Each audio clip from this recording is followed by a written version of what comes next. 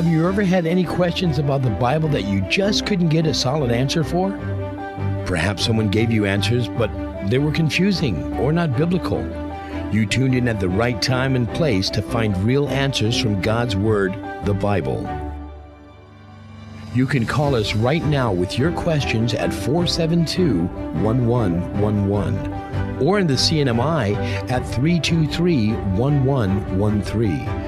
Be sure to turn your radio down when you call. Live from Guam, join us now for Straight from the Bible with Pastor Louis Moffness. Hello and good afternoon. Welcome to another time of Straight from the Bible here on the island of Guam at the Joy FM studios. This is a live question and answer program, so please join us for prayer as we begin today's program. Heavenly Lord, we are so glad that we are here with our Bibles open and with our hearts open to the influence of your Spirit, the Spirit of truth.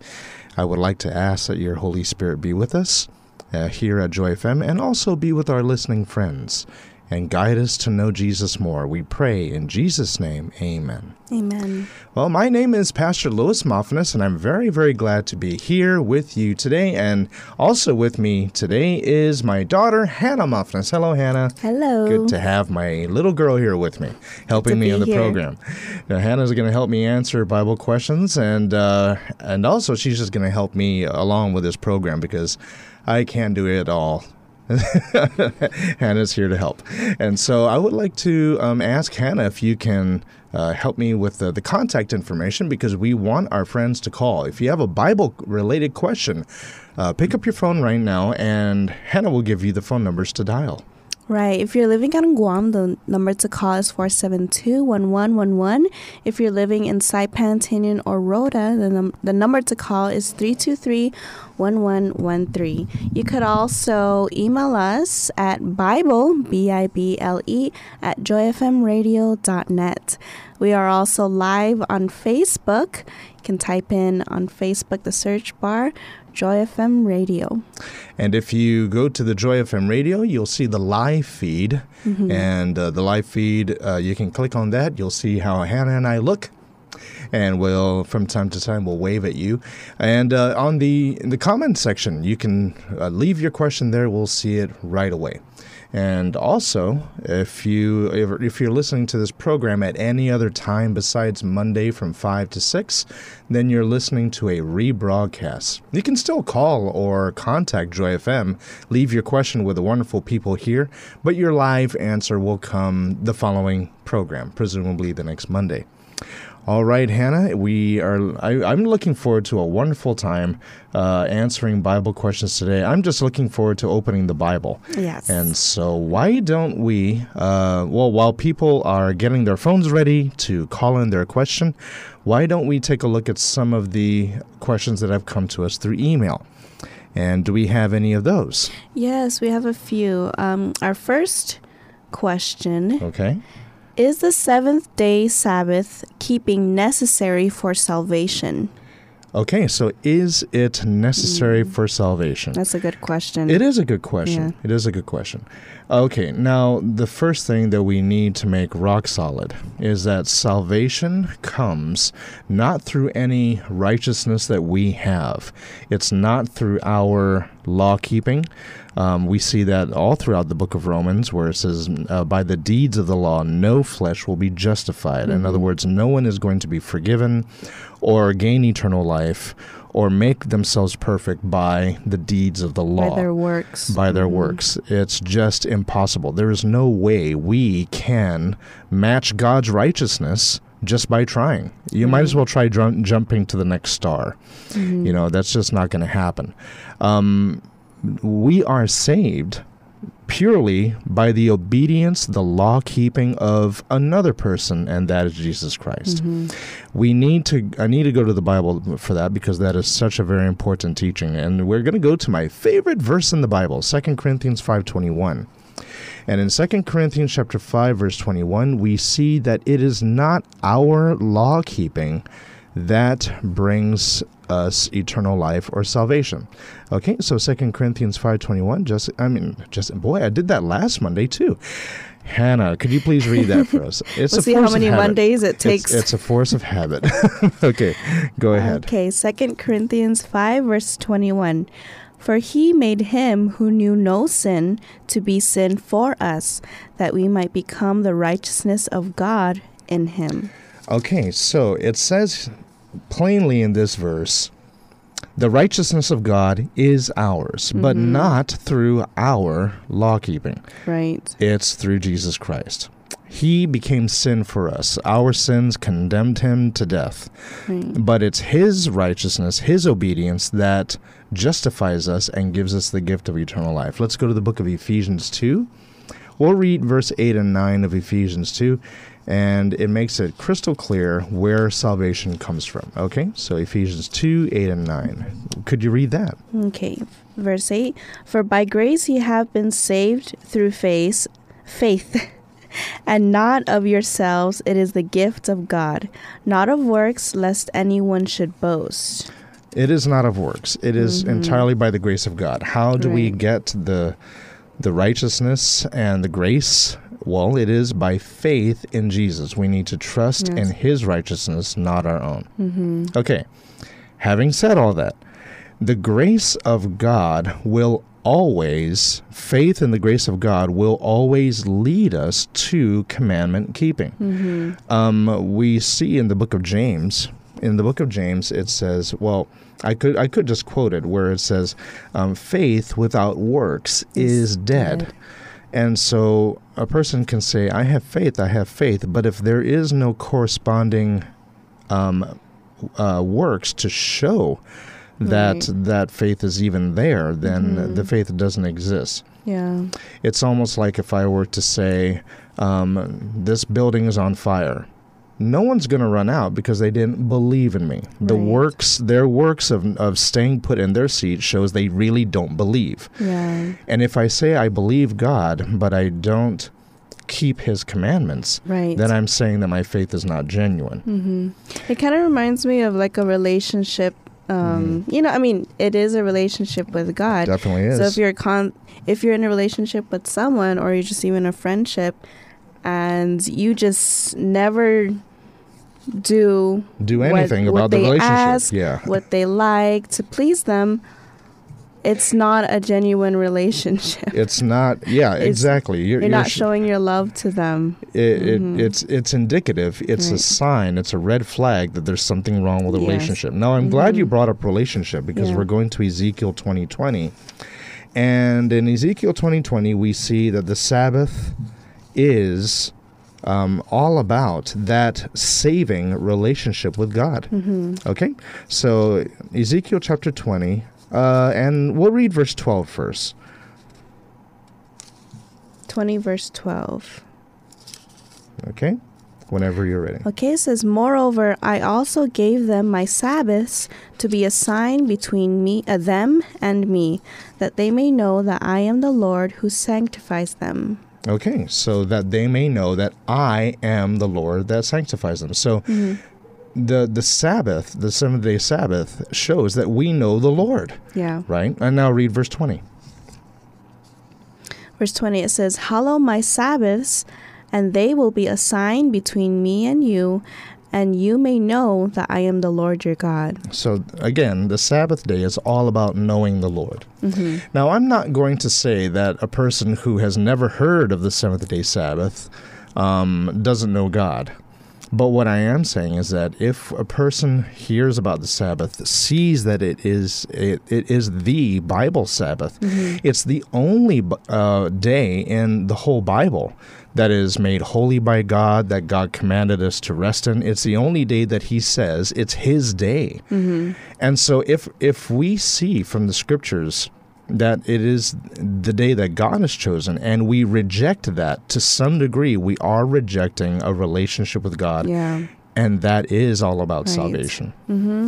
And so, yes, faith in God is what brings the grace of God to save us. Yes. That faith does include knowing him, and the Sabbath is a big part of that. It's his day.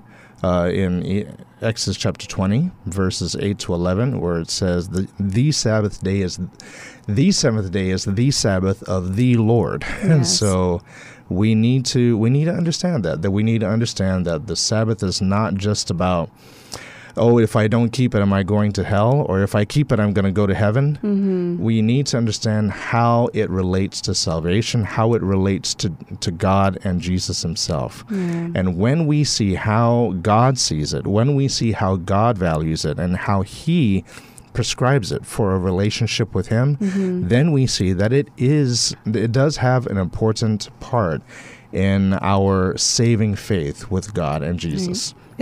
It's like our weekend date with him. If you plan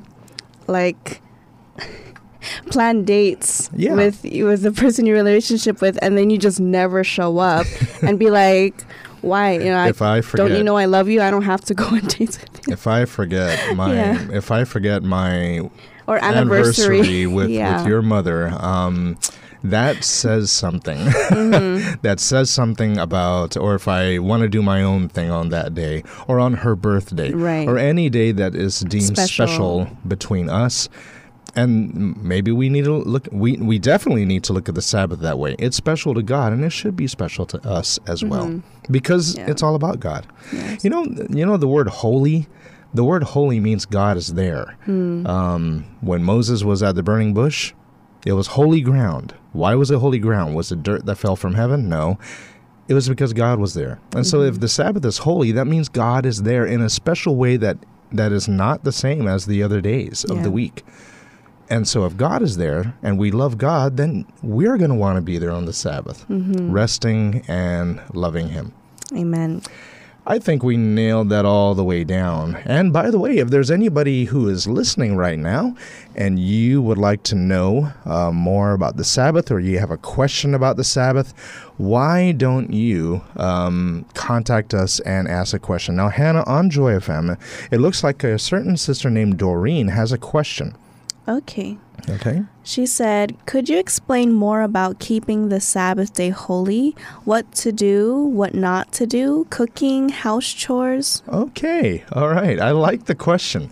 And I get this question often enough. Mm-hmm. Okay. So even from your own kids? Of course. Dad, can we do this? Actually, when my kids were kids, that's when they asked. Now they kind of know. But here's the thing is that the basic principle is what God said in his holy law in the fourth commandment. Mm-hmm. Again, I'm repeating Exodus chapter 20, verses 8 to 11, where it says, remember the Sabbath day to keep it holy. 6 days you shall labor and do all your work. But the seventh day is the Sabbath of the Lord thy God. In it thou shalt not do any work. Thou, nor thy son, nor thy daughter, nor thy manservant, nor thy maidservant, nor thy cattle, nor thy stranger that is within thy gates. For in 6 days the Lord made heaven and earth, the sea, and all that in them is, and rested the seventh day. Wherefore the Lord blessed the Sabbath day and hallowed it. I just quoted the entire fourth commandment in entirety. So the basic principle is work that can be done in any of the other 6 days, especially mm-hmm. business, anything, your vocation, your employment, that is for the other 6 working days. But this day needs to be kept very, very special and entirely consecrated to God. Mm-hmm. Now, of course, there are times when, like mothers, do mothers neglect their babies on the Sabbath day? No. No, it's a Sabbath day. I'm not going to do your diapers. I'm not going to feed you. Of course not. That's not how it goes. But whenever somebody asks me how do I keep the Sabbath? It's a basic principle. Make the Sabbath day as stress-free as possible. Mm-hmm. If it can be done on Friday, or if it can wait until Sunday, then so be it, Mm-hmm. A lot of times if I look at something and I say, wait a minute, can this wait until after the Sabbath? Mm-hmm. Yes, it can. Let that plate sit in the sink. It can wait. Mm-hmm. Can I cook before the Sabbath so I don't have to cook on Saturday?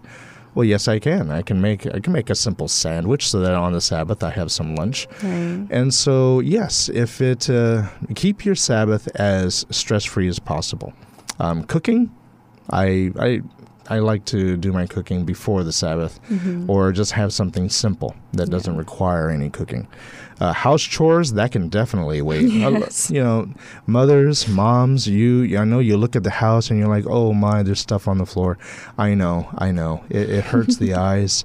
But just, gather your children together and you can do activities together. And you can enjoy it, and then the cleaning can come later, and let your kids help you. Or before. That's why the Bible calls Friday the preparation day. Preparation day, that's right. Let's prepare for the Sabbath. Yes. So the basic principle is make your Sabbath day as stress-free as you possibly can. And in that way, you can enjoy the Sabbath. Yeah. And rest your mind while you're at it. Don't look at things and say, oh, man, I got to do this. And get into a mindset of rest where you're like, I'm not going to stress. Get into vacation mode. Yeah, exactly. I'm not going to stress. I'm just going to focus on God and my family and have a wonderful time. Yes. But thank you very much, Doreen. I really, really appreciate the question. Okay. It looks like we have gone many minutes into our program today, and we're very glad that you are watching. We're so glad you're watching the video on Facebook and you're listening. If you would like to call us, that would put an extra smile on our face. So why don't you call 472-1111, 472-1111. That's if you're calling from Guam. But if you are at the other islands of the CNMI, Saipan, Tinian, and Rota, please dial 323-1113, 323-1113. And of course, you can go to facebook.com/Joy FM Radio, and in the comment section of the live stream that you could be watching, you can leave your comment there. But we really want your call. We want to hear your voice. It's nice making new friends, and so go ahead and call us. Don't be mamalaw. No, in Chamorro, that means don't be. There's nothing to be ashamed of calling. But thank you very much for watching. Why don't you call your question in? Okay, Hannah, do we have another question for email? From email, I should say. Yes, we have a question that says, if Jesus is God and Jesus died on the cross, does that mean God died too? Good question. Okay. I like how that question starts. If Jesus is God. Oh, that little word if. I like to address that because that has to be nailed down really, really tight because Jesus is God. He is divine. He is the creator. If we go to the book of John, chapter 3, it's my favorite verse to turn to whenever I think of this. There are many other verses that I could turn to, but this is like the first one that jumps to my mind. In the book of John, chapter 1, verses 1, 2, and 3, and maybe, Hannah, you can help me read those verses, and we take a look at what does the Bible say about Jesus. Okay, John chapter 1, verses 1, 2, and 3. In the beginning was the Word, and the Word was with God, and the Word was God. He was in the beginning with God. All things were made through him, and without him nothing was made that was made. Okay, now there are some who suggest that Jesus was created by the Father, that he was made by the Father. But if that's true, then verse 2 could not be true. Yeah. Because it says that without him, there wasn't anything made that was made. But if Jesus was made, then that would be one thing that he didn't make. Yeah. And so we have a choice. Either verse 2 is true, and Jesus is the creator, and he made every single created thing. Or verse 2 is not true, and the Father made Jesus. So we must stand on verse 2 and say, verse 3. Sorry about that. I've been saying verse 2. But verse 3, we have to stand on verse 3 and say, Jesus is not created. Yeah. He is God himself. Even verse 2, it says he was in the beginning with God. It didn't say in the beginning he was created by God. He was Very already true. there in the beginning with God. Very true. In no place do we see that Jesus was created anywhere. Yeah. Nowhere, and certainly not in these verses. And in the beginning was the Word, and the Word was with God. That means the Word was with the Father, and the Word was God, God the Son. And so, yes, Jesus is God. If you go to the book of Hebrews chapter 1, the Father commands all the angels to worship Jesus. And again in Hebrews chapter 1, the Father calls Jesus God. And so there's just so many testimonies from the Scriptures that show that Jesus was not a man. He was not a created angel. He was, I'm sorry, when I say he's not a man, he wasn't just a mere man. I should say it that way. Forgive me. He did become a man. But he was as much God as the Father is and the Holy Spirit. Okay, now, to the rest of the question. When Jesus died on the cross, does that mean that God died too? That's another good question. When Jesus died on the cross, humanity died, but divinity lived on. When I say this, it's because Jesus said something important. He says, my Father and I are one. And so, whatever the Father is, Jesus is also. Jesus gave his life, he spilled his human blood, but the divinity of Jesus, which was, at one with the Father, because the Father was still in existence and he was still alive, then of course Jesus, his divinity never lost any potent, and never lost any strength, and never lost any power, and never went out of existence. His humanity died, but his divinity, of course, survives through the Father. In other words, God, who is infinite, never became less infinite. You know what I'm trying to say? Yeah. Jesus' divinity never lost his potency, even for a moment or a second.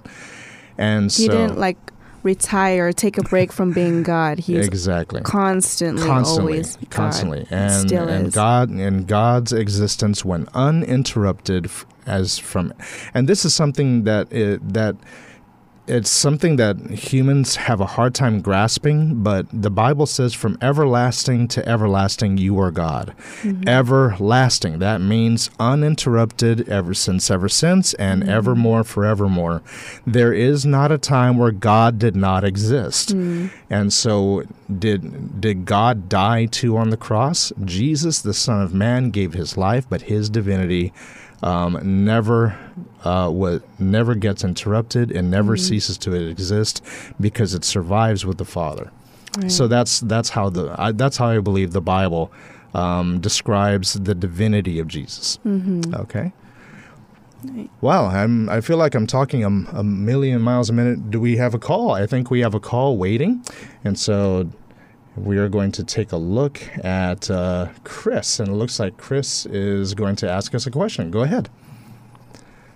Hey, good afternoon. Can you hear me? We can hear you, Chris. Thanks for holding, and thank you very much for calling. Yes, long time no speak with. How you guys been? Well, God has been good to us. I hope he has been to you, too. Yes, he has. Great. I have a question about Revelation 13, verses 16 and 17. Okay, so let's read those verses, and then we can hear what you have to say about the verses. And Revelation 13, you said 16 and 17, didn't you? Yes, sir, 16 and 17. All right. And Hannah, would you like to read that for us? Sure. Starting verse 16, he causes all, both small and great, rich and poor, free and slave, to receive a mark on their hand and their foreheads, and that no one may buy or sell except one who has the mark or the name of the beast or the number of his name. Are those the verses you're referring to, Chris? Yes, sir. So that mark of the beast, it basically, if you read that, it sounds like that a whole slew of people are going to be taking that mark. Is that right? It does say that all the world wonders after the beast and worships it and receives the mark.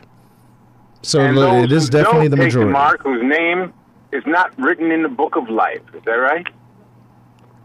That is correct. Okay, so that means for that mark, you're going to have pastors telling their congregation to take that mark. Am I right? I would agree with that, yes. And basically, for those who don't take the mark, they're going to look pretty much like the oddball. They will be singled out and persecuted, according to the rest of Revelation 13, yes. And they won't be able to fly, go to the bank, go in the store, or anything, right? They're gonna be subject to a lot of lockdowns, yes.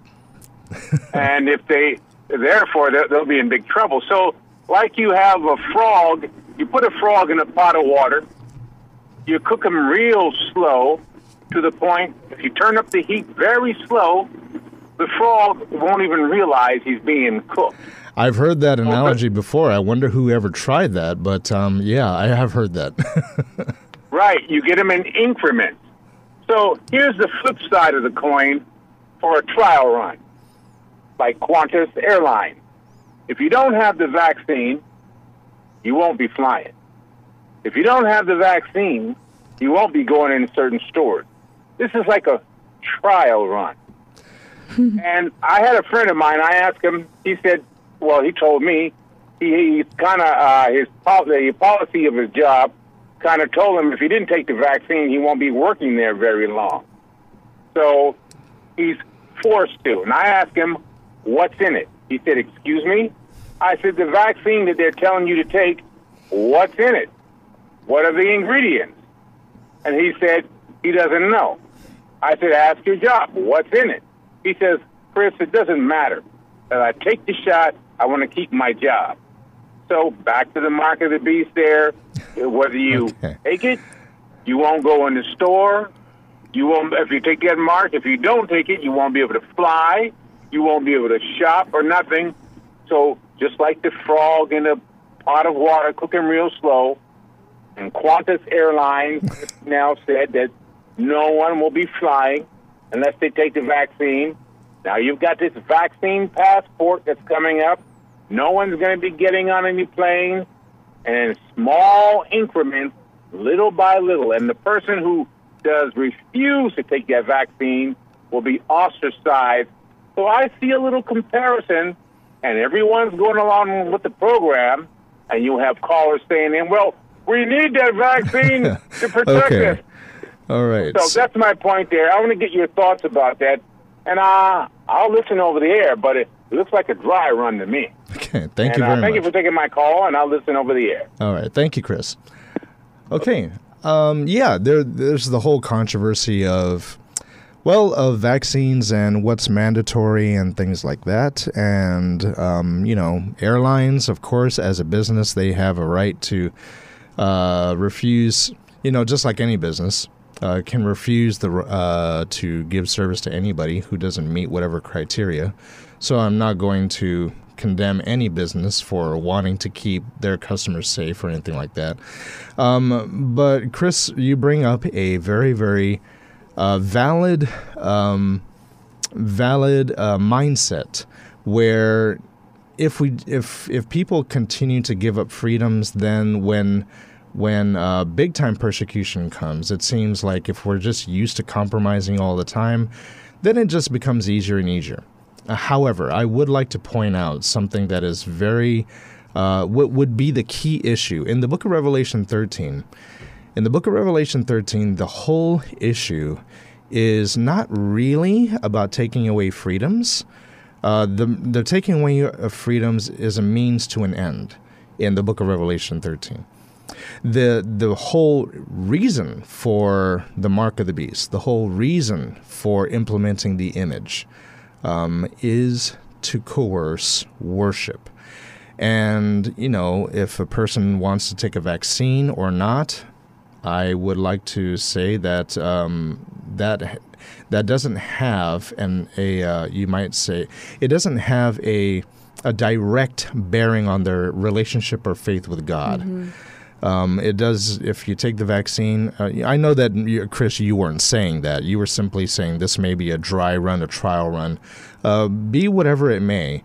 The key issue, where every Christian should draw the line, is when it comes to worship. On this, we must never compromise. And so are things preparing us for the mark of the beast? I wouldn't put it past the devil to get everybody to be used to compromising. But I believe that if if we are looking to the Scriptures and we're looking to Jesus, we see the one thing that we can never compromise on, and that is faith with God and obedience to His commandments. And before we turn to our break, I just want to say what I say to all the people when I study the mark of the beast with them. If you keep the commandments of God and you are faithful to Him, full of faith to Him, you will not receive the mark of the beast. Okay, we may talk a little bit more about that after the break, but right now, as you can hear from the music, we are going to be taking just a short break. We'll be right back after this.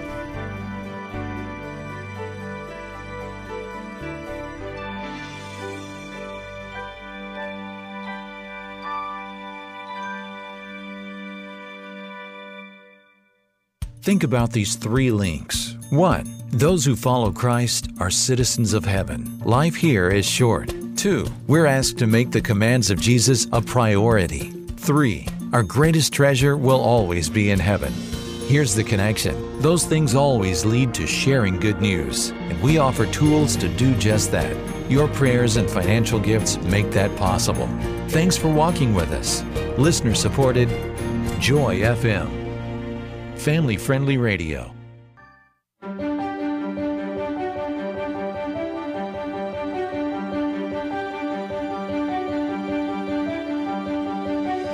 Welcome back to the second half of Straight from the Bible. You can call us right now with your questions at 472-1111 or in the CNMI at 323-1113.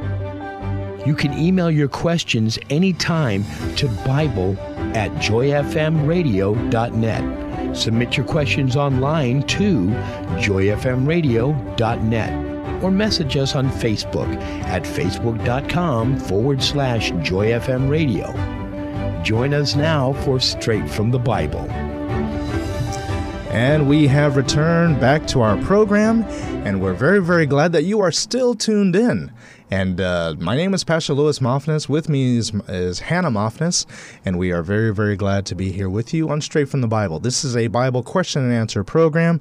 Call in your questions right now. Here's the numbers to do so. 472-1111, 472-1111.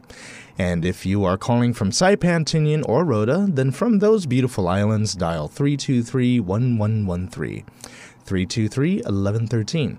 Now, if you would like to go to facebook.com/JoyFMRadio, that's where you can see the live stream. And on that live stream, there's a comment section. Go ahead and leave your question there. We'll see it immediately. Now, Hannah, I believe someone did, in fact, do that. And who is asking us a question, and what is the question? Right. So Norma is asking, talking about Sabbath, does it really matter which or what day you rest? Does it really matter which day that we are resting? There are some people who have the idea that, well, as long as you're resting one day a week and you're worshiping God on that day, whether it be Tuesday, Friday, or Saturday or Sunday, as long as it's any day, right? Well, I would like to point out that God did make a difference on the Sabbath day, the seventh day Sabbath, that He did not do on any other day. We go to the book of Genesis for this. If we can go to the book of Genesis, chapter 2, and then we read verses 2 and 3. And I would like to ask for your help to read that. Okay. Genesis chapter 2, verses 2 and 3. Thank you, Hannah. And on the seventh day God ended His work which He had done, and He rested on the seventh day from all His work which He had done.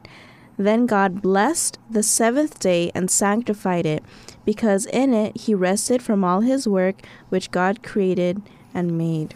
3 things that God did on the seventh day that He did not do to any other day. First of all, it says that He blessed the seventh day. So the seventh day is blessed. And when something is blessed by God, there's a verse in the scriptures that say, what you bless is blessed forever. And so God blessed that day. And by the way, bless means happy. And so He made that day to have a special a special, how can I say, an element of joy on that day. And so God blessed the seventh day. Then he sanctified it. Now, the word sanctified is very interesting. The word sanctified means he set it apart for a holy use. Mm-hmm. It's not supposed to be used for anything else. Like you wouldn't use a Bible to put under a table leg to make it steady. That's a holy Bible. Mm-hmm. That you don't use it. You can use a telephone book, sure, but holy things you don't treat as common. Use it with respect. With utmost respect. That's right. And then it says that he rested on that day. On the first day he made this. On the second day he made that. But on the seventh day, nothing. He rested from that day. 3 things: he blessed, he sanctified, he rested. Those 3 things he did on the seventh day that he did not do on any other day. So, did it matter to God? Did he make a difference between the seventh day and the other days? Yeah. I think it's very evident that he did. Now, does it matter which day we keep? You know, this is the 3rd time I'm going to Exodus chapter 8. In the book of Exodus chapter 8, and then, I'm sorry, not chapter 8, Exodus chapter 20, and then starting from verse 8, if you could please read verse 10. Okay. But the 7th day is a Sabbath of the Lord your God. In it you shall do no work, you, nor your son, nor your daughter, nor your male servant, nor your female servant, nor your cattle, nor your stranger who is within your gates. Okay, that was verse 10, which is kind of like in the heart of the Sabbath commandment. It says, the 7th day is the Sabbath of the Lord. In it thou shalt not do any work. Mm-hmm. It does not, God didn't say in a Sabbath, in a 7th day, you rest and not do your work. Mm-hmm. He says the, that's a definite article. In other words, if I say bring me a book, well, you can bring me a Bible, you can bring me a phone book, you can bring me a geography book, you can bring me anything. But when I say bring me the book, it's specific. Then you'll be like, okay, which one are you talking about? Because you obviously don't want just any book. When God says the Sabbath day, the 7th day, he's not just saying one of the 7. He's saying that one. You must keep that one holy, the one that I rested on, the one that I blessed, the one that I sanctified. Mm-hmm. And so I don't believe that it is up to us to choose which day to give to him. Mm-hmm. Otherwise, yeah, there's nothing wrong with keeping this day, that day. But God made a difference. God made a specific, definite identification of which day he wanted. And so, yes, I do believe it matters very much to God which day we keep holy. Okay, so thank you very much, Norma, for your question. We certainly hope that answered the question. Okay, so, Hannah, I believe that we do still have some questions that have come to us while we're waiting for our beloved friends to pick up their phones and call. And so let's have another Bible question from email. Yes, this one says, Jesus said we should forgive 70 times 7. That equals 490 X's or times we should forgive. We already have forgiven them 489 times already. What should we do if they exceed the forgiven limit? Okay. That I've never had that question asked, but I think everyone was thinking it. Because I thought about this question. I think a lot of people have. So Jesus, he did say, Peter was the one who says, how many times should I forgive my someone who has wronged me? 7 times? Now, Peter asked 7 times because according to Jewish custom, 3 times was all you had to forgive a person, and then you start taking revenge. Mm-hmm. So Peter decided to double it and add 1. And, that's so generous of Peter. But Jesus says, I say not unto thee until 7 times. This is Matthew 18:22. Jesus saith unto him, I say not unto thee until 7 times, but until 70 times 7. Now, I want you to please get what Jesus is saying here. He is not giving you a limit of forgiveness. He is basically telling you, don't count. Because if I'm going to forgive somebody 490 times, And that is just for one particular kind of, one particular thing that he keeps repeating. Then, by the time you get to 10, 11, 12, you stop counting. And that's the point. That's the point that Jesus is making. He's saying that there should be no limit to forgiveness. How do I know this? Because it's in the Lord's Prayer. In the Lord's Prayer, he says, "Forgive us our debts as we forgive our debtors." Now, how many times do you want God to forgive you? When do you want God to stop forgiving you? Never. And so we should never stop we forgiving. should never stop forgiving other people. That's the reason why I know that's what Jesus is talking about here. He's not saying count to 489 and say, you got one more strike, buddy. He's not saying that. He's saying, like you want to be forgiven, you should forgive the same way. Stop counting. Oh, and by the way, God did do this to the Jewish people in Daniel chapter 9. He says 70 weeks, 70 times 7, are determined upon your people. So it's kind of like a hearkening back to this prophecy of Daniel. Marvelous study. Anyways, but even after the 490 the 70 weeks of Daniel chapter 9, God still loves the Jewish people. He hasn't stopped forgiving them. Yeah. And so God, he does not want us to count how many times we forgive. But if you want to say, what do we do when we exceed the limit of forgiving? Exceed even more. Start counting from number 1 all over again.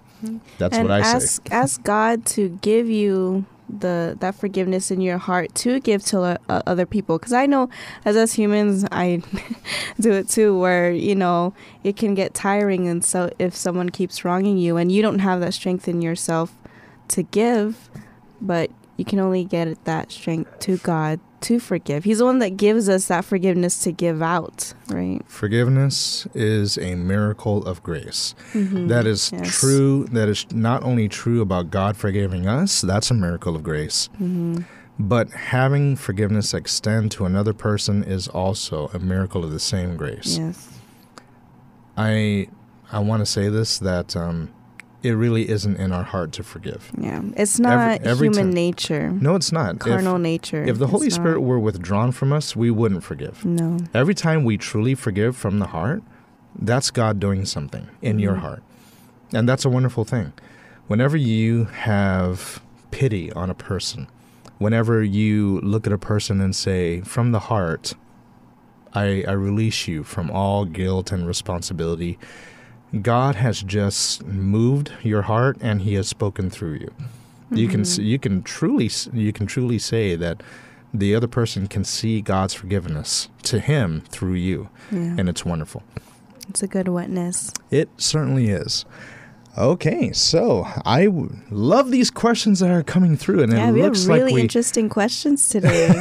It's great. It's great. And these questions are wonderful, but we would like to hear more phone calls. And so go ahead and dial those numbers or go to our Facebook page. And by the way, we have a number that you can WhatsApp us and text us your question. And Hannah, what is that number? You can text us 671-686-9999. So 671 is the area code, and this is from the CNMI. You can do the same. 686-9999. That is such an easy number. Yeah, I like how we make our numbers easy here. All of our numbers are really easy.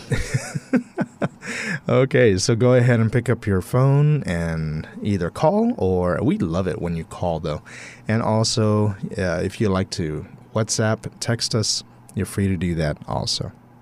Okay, so do we have another question that has come to us? Yes, we have one from JC in Barragata. His question is, or their question, I'm not sure if it's a guy or a girl.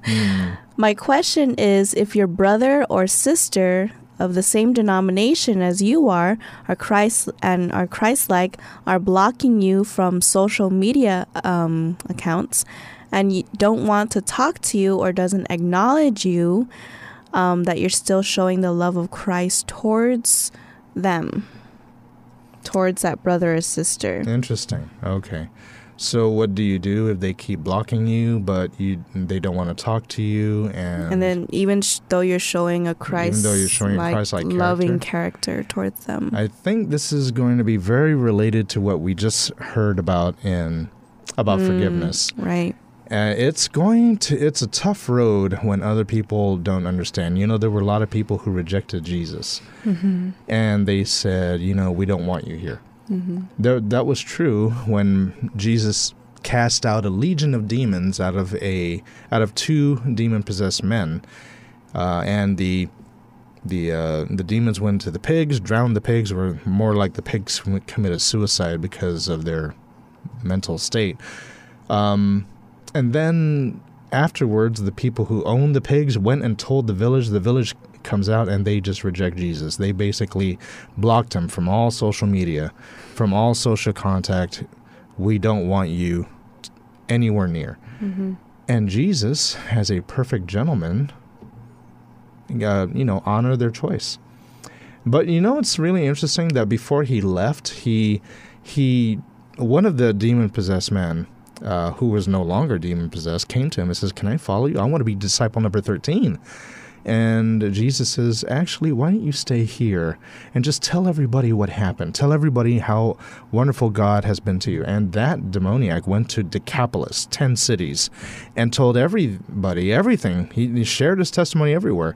And Jesus actually came back a little bit later, and everybody welcomed him. Sometimes, in order for the grace of God to get through a person's conscience, it takes some time. Mm-hmm. And maybe it's just best we allow people that time to forgive, to have their heart softened, to listen to God. And many times, when we show that we respect them, and but we still love them, that has a winning influence as well. Mm-hmm. But if they never, ever accept you ever again, then by all means, continue having that Christ-like attitude towards them. That should never stop. But you can always pray and hope for the best, and hopefully their hearts will be softened and they come back to you. Reconciliation is always a beautiful thing. But if it never happens, then we may shed a tear, and I'm sure God does too. But always be a good Christian towards them. Yes. That should never stop. I hope that answered the question, and that is something definitely that our friend JC can bring to the Lord in prayer over and over again. Mm-hmm. Okay, well, Hannah, do we have anything else? Do we have any other questions? Yes. It looks like we have a call. Do we have a call? We have someone left a question here. It says, "How do you respond to someone that believes there's a possibility that Jesus was married and had children?" A possibility. This one came from WhatsApp. What's really interesting? I don't think it's a possibility at all. And the reason why is because when Jesus was on the cross dying, he saw the disciple that he loved, and that was John. And he called his disciple John, and he says to his mother, "Mother, behold thy son." And he says to John, "Behold your mother." In other words, he wanted his mom to be taken care of. It's interesting that there was no wife at the bottom of the cross looking on. And when John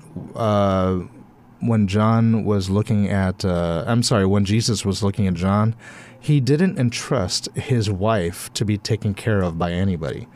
So I think first of all, there's an absence of any evidence that Jesus ever had a romantic relationship or was married. Can't find that anywhere in the Bible. It's nowhere in the Bible. And there's actually evidence to show that he wasn't. And not only that, but Jesus is going to get married. In the book of Revelation, chapter 20, I believe it is. It talks about the marriage of the Lamb. So Jesus is going to get married not to one person, but to his whole people, to a whole people. That is going to be his bride. You see this bride in Revelation chapter 12, a woman standing on the moon, clothed with the sun, with a garland of 12 stars around her head, the bride of Christ. The Apostle Paul, he says that he's talking to the church, I have betrothed you as a chaste virgin to Jesus. And so Jesus is going to get married. Now, I don't believe a person can get married twice. And, of course, there's the whole thing with divorce. But no, Jesus is going to get married, not to one person, but to a whole people. And so I believe these things, putting it all together, shows that Jesus was saving himself for marriage. And so, that's what I would say to the person who believes there's a possibility that Jesus had a wife and kids. I don't believe it is a possibility. And I think the Bible is silent about that because there was no such thing. Yeah. Okay. Good question. Whoever sent that in. Oh, somebody text that in. You see what happens when we give out our WhatsApp number? Right. It's good for people to take advantage of that. Okay. Hannah, why don't you give out those phone numbers one more time so our wonderful friends who are listening can call?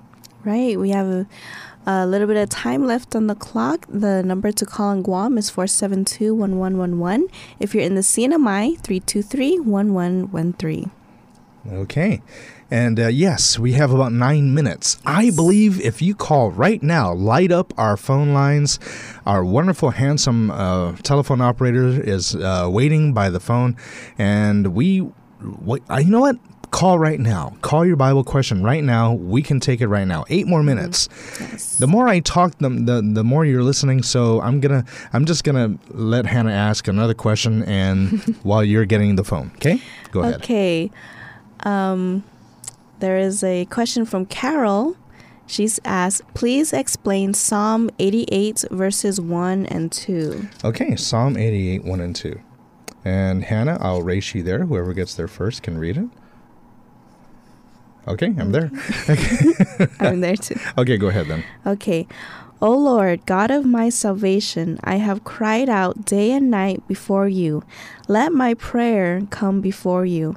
Incline your ear to my cry. This is a wonderful prayer. Yes. I love this. Look at that.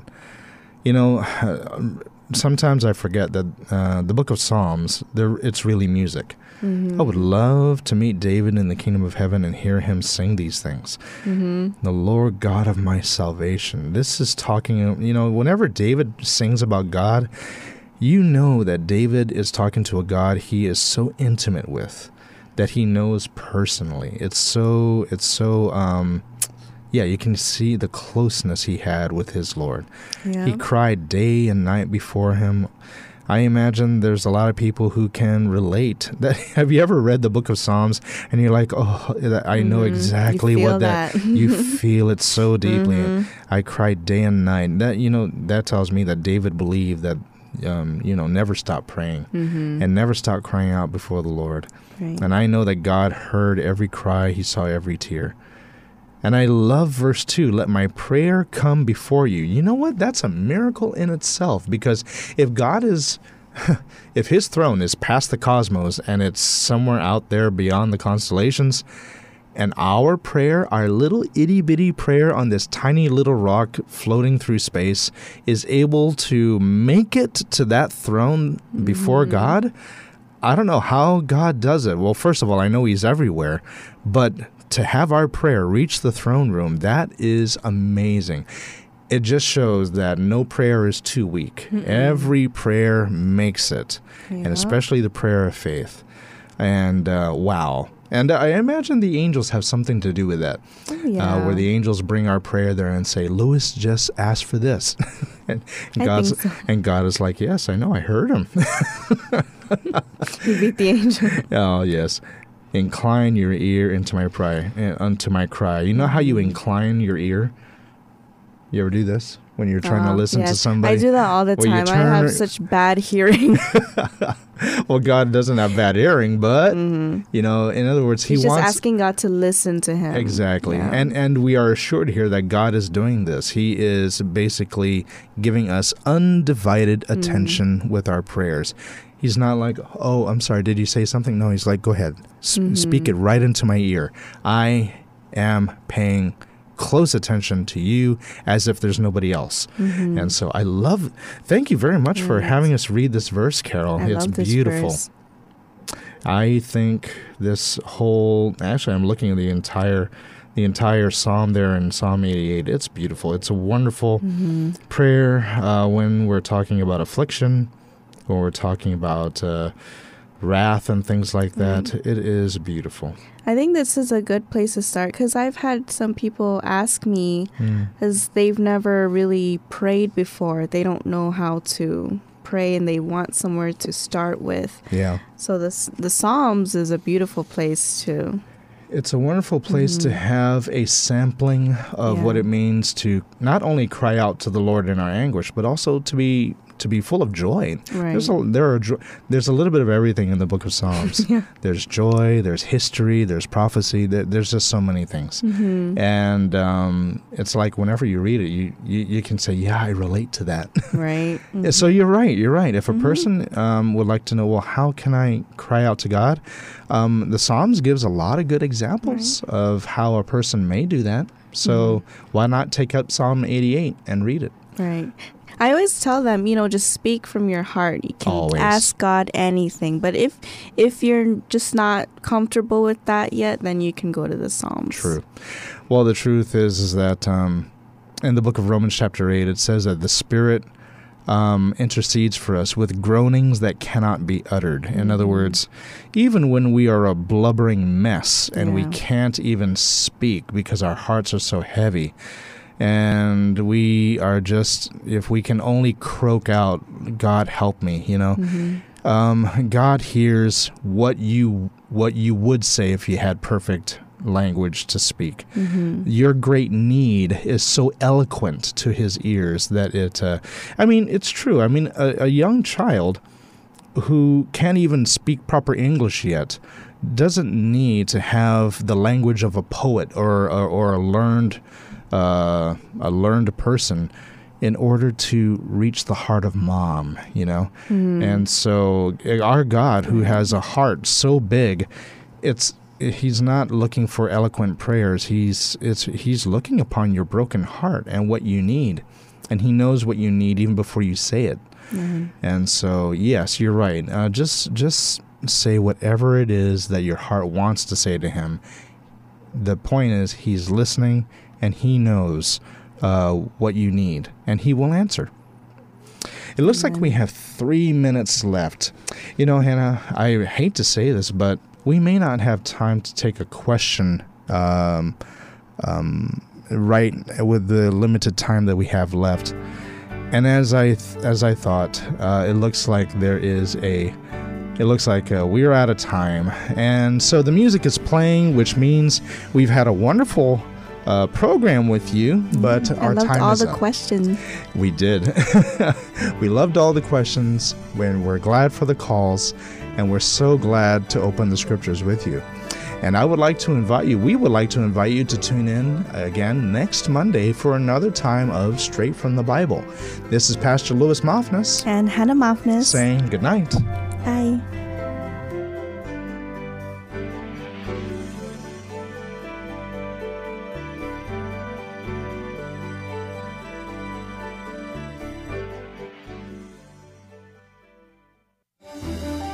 Thank you for joining us for another edition of Straight from the Bible.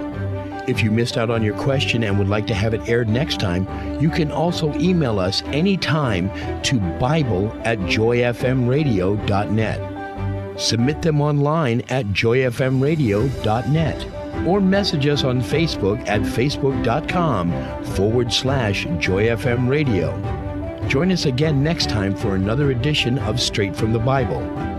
Until then, may God bless you as you study His holy word, the Bible.